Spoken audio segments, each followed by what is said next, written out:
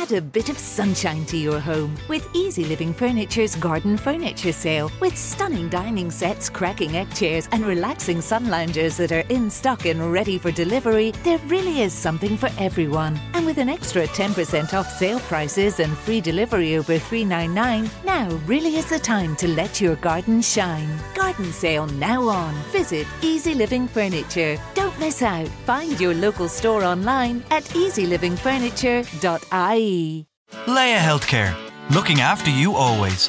Proud sponsors of Real Health with Carl Henry.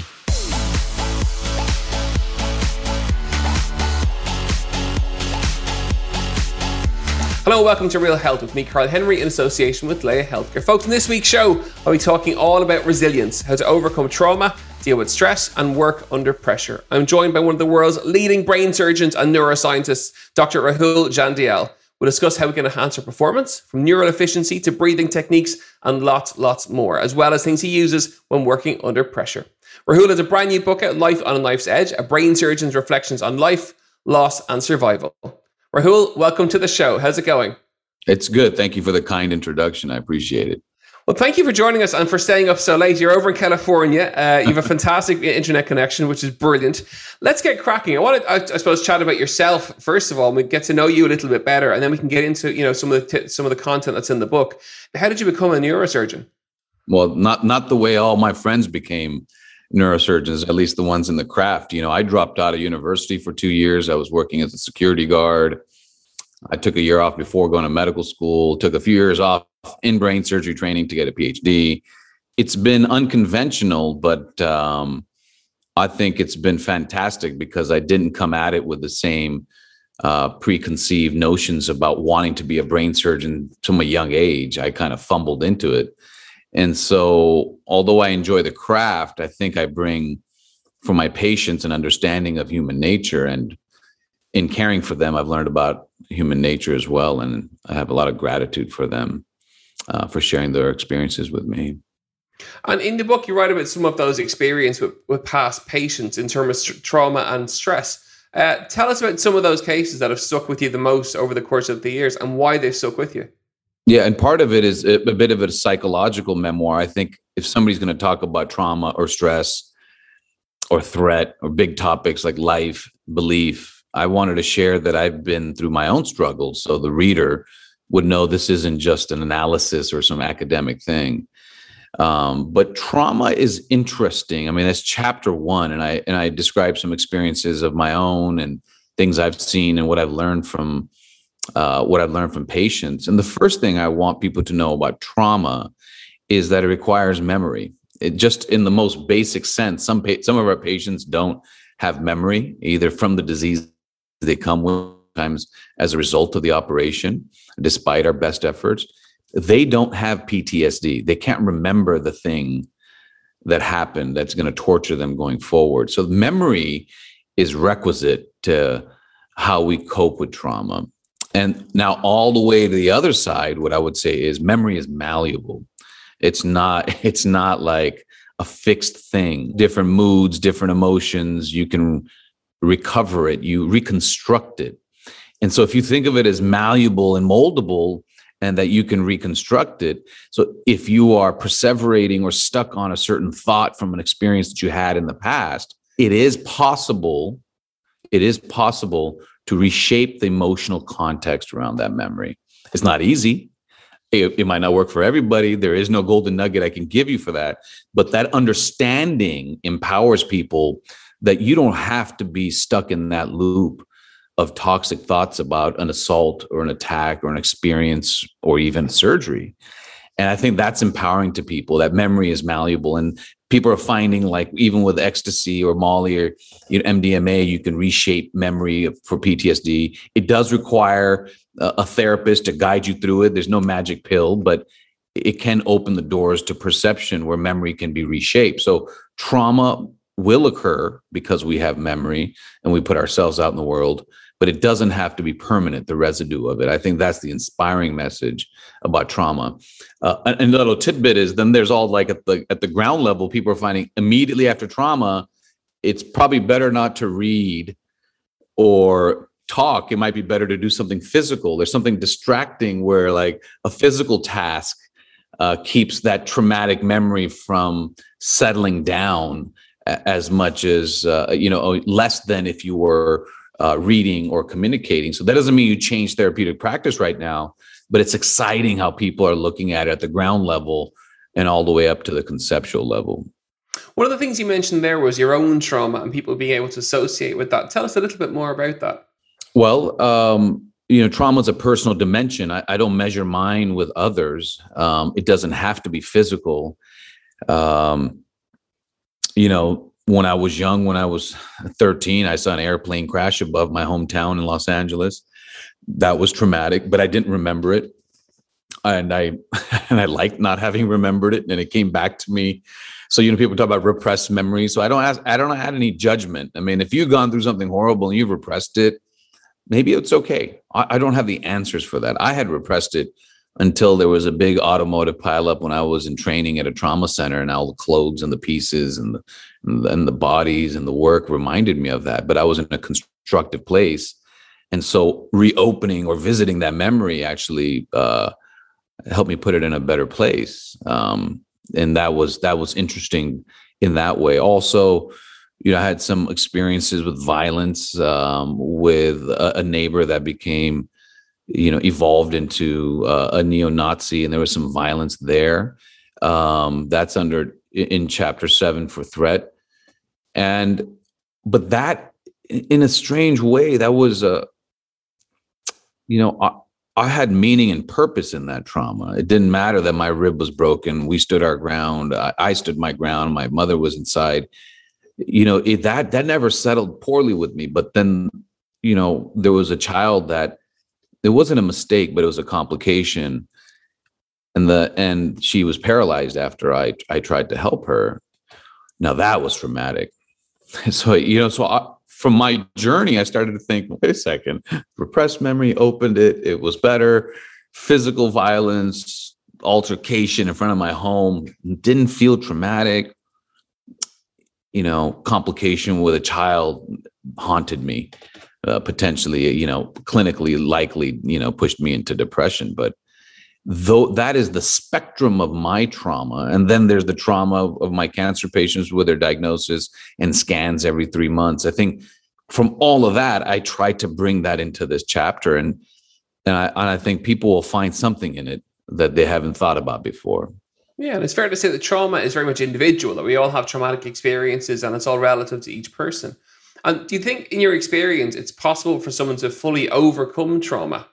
I think so. And to give you the clearest example of that is my cancer patients. Trauma patients, they have the trauma, then they cope with it. If they didn't wear a seatbelt, it's harder. If they wore a seatbelt and the trauma, there's things there.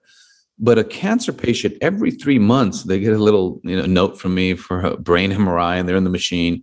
That's a traumatic event every 3 months. Yet the finish line has come closer, and how do you make the most of those days? And whereas, I haven't faced cancer in my life, my personal health, but sometimes I just think, man, I'd spiral compared to how they're doing. They come and ask me about my day. They tell me about fun they've had. It's just fascinating that not all of them, I don't want to create a picture of but a surprising number of them have found clarity and quality of life where we would think it's just a daily calamity. And so they do live with trauma. They do overcome trauma.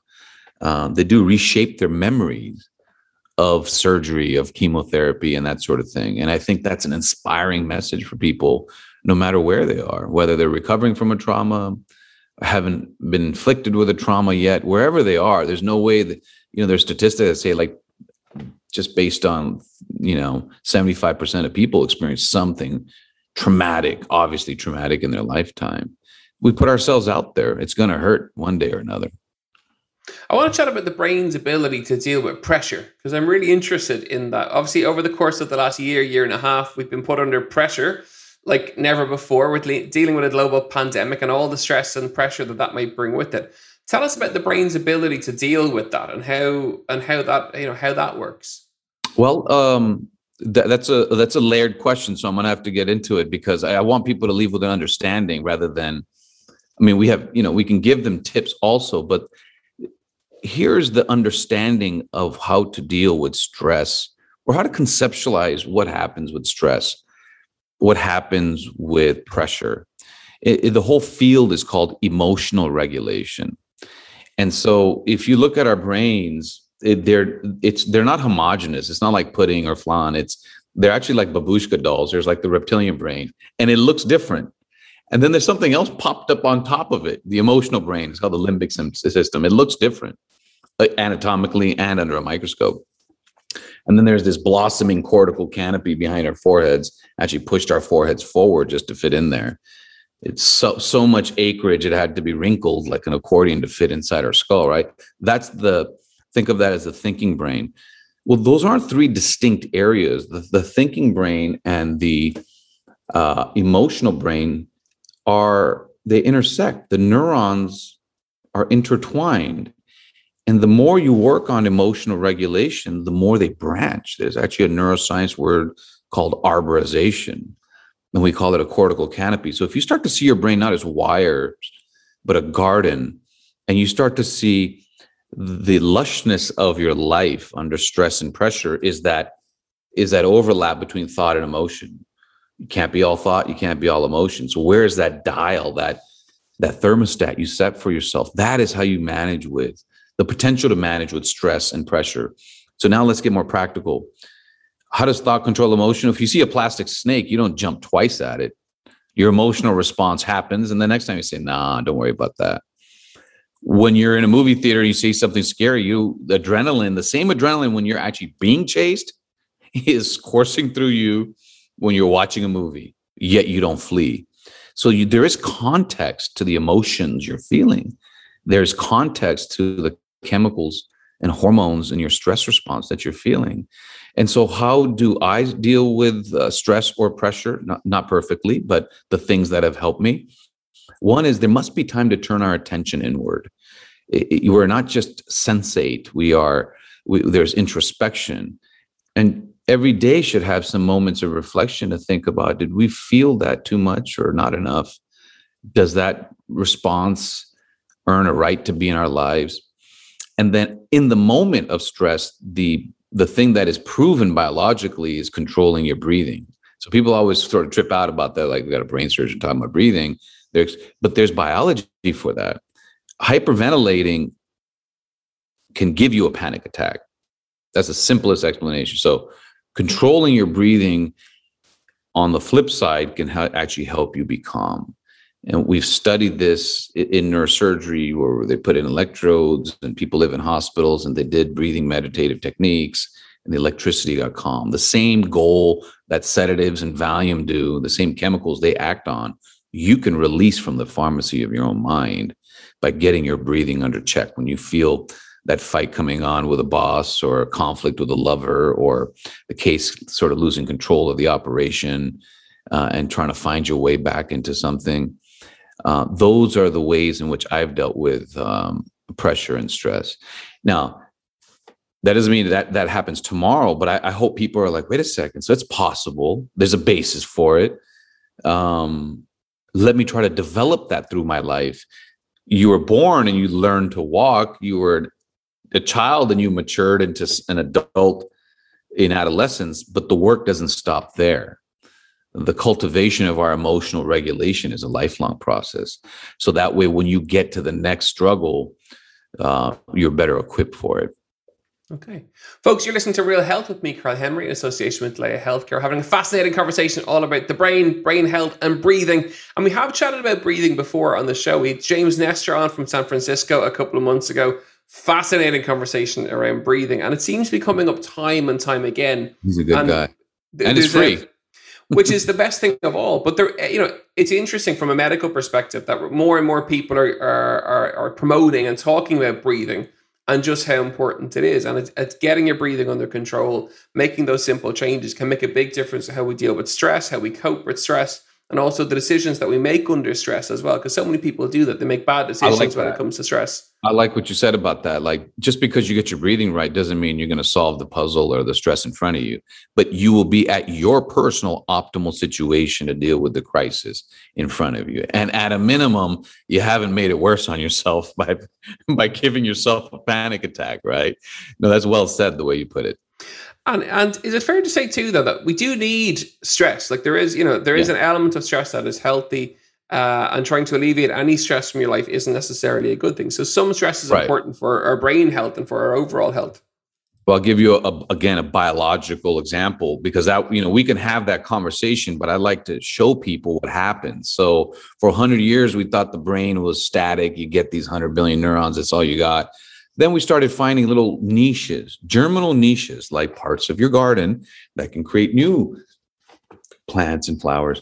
And so those germinal niches will make new brain cells. Not if you're under too much stress, they stay dormant. If you're stress-free, they stay dormant. Hey, man, why kick up? So there's this eustress, this sort of EU, meaning, a healthy stress, a challenge, a responsibility, having to cope, being just a bit out of your comfort zone. That is actually the cue for those neural stem cells to gestate and deliver little baby neurons that go to our hippocampus, which is part of the emotional brain and memory region. So like, that's biology that is out there for 20 years. And I like the way you frame that, because I find that my patients have become frustrated. Some people that, well, I'm not resilient. These aren't static like moments of arrival. These are processes. You're coping. And resilience is also a word that I struggle with, because the way it's been shared is not the way I've come to understand it. So there's two types of psychological resilience. It's not just coming back to your old form, like an engineering definition. It's more about a new, more fortified version of your own self. And there's two types. There's systemic resilience. That's what you got in you. That's what you bring to the fight or the struggle.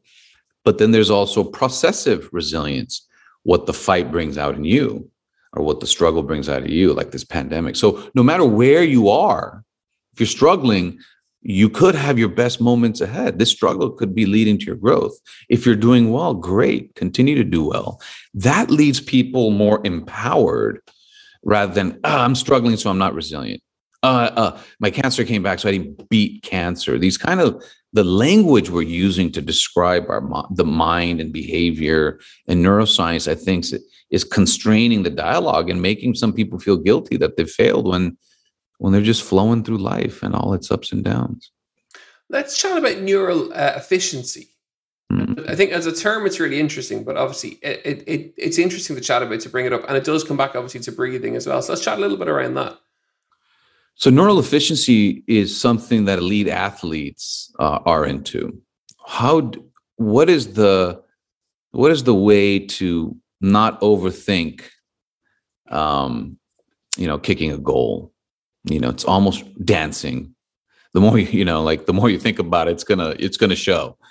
And what people are surprised with is a skill that's mastered or close to it will actually engage fewer parts of your brain. It's more than a habit. It's a craft. It's something you have to let go of and let it be delivered from you, potentially in this thing they call the flow state, your brain waves and electricity and the currents, which is how things work in there. That garden is electrical and chemical, tends to have a certain rhythm. Like a lake that's got a certain ripple is what you're trying to go for. And neural efficiency is how to have people understand that when you learn something well, thought will make you less efficient. Thinking about the moves, thinking about the dance move, thinking about the performance will recruit that cognitive brain that we like to tamp down the emotions if they're running wild. But when you're trying to deliver a performance, you don't want thought to come in and interrupt that. And that's why we started with, it's a balance between thought and emotion, and neural efficiency and performance is letting thought get out of the way and releasing the training that you've done for decades, like for Olympians or ballerinas. So that is a nuance that falls differently than you're mad because something happened at work. Then your brain is not going to be efficient. You're actually actively trying to tamp down a part of your brain. Whereas in neural efficiency for performance, you're saying just get out of the way. And the areas that the brain uses are different in both those contexts. And how can we bring that into, I suppose, into daily life? Is that being able to step back from a stressful situation or a bad decision in terms of what you eat or having that row at work? Is it the ability to step back from that and see the bigger picture, to breathe, to create a sense of calmness, and then deal with the situation, or then make the decision around food or movement or whatever it may be? Right. So neural efficiency fits more under elite performance, in my opinion. How to deal with life as it stirs you in a way that you don't want to be stirred. It is all about getting your breathing right. That lets your thought have some more influence, because if you don't get your breathing right, you're panicking, and now thought is like in the next room. So get your breathing right, turn your thoughts inward, take a moment, see if you can elect to feel what you're feeling. You might fail today, but you try tomorrow, you try next year. And then over time, it's an ability that we can cultivate. It's harder when you're a teenager. Maybe we're overconfident in our 20s, but that's our responsibility and opportunity. It's not an automatic thing. You have to, if you patch up an eye, it won't work. That part of the brain will be derelict.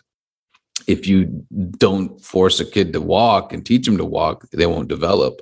If you don't allow teenagers to mature, they won't. If adults don't cultivate emotional regulation, you can't just assume it's going to be there.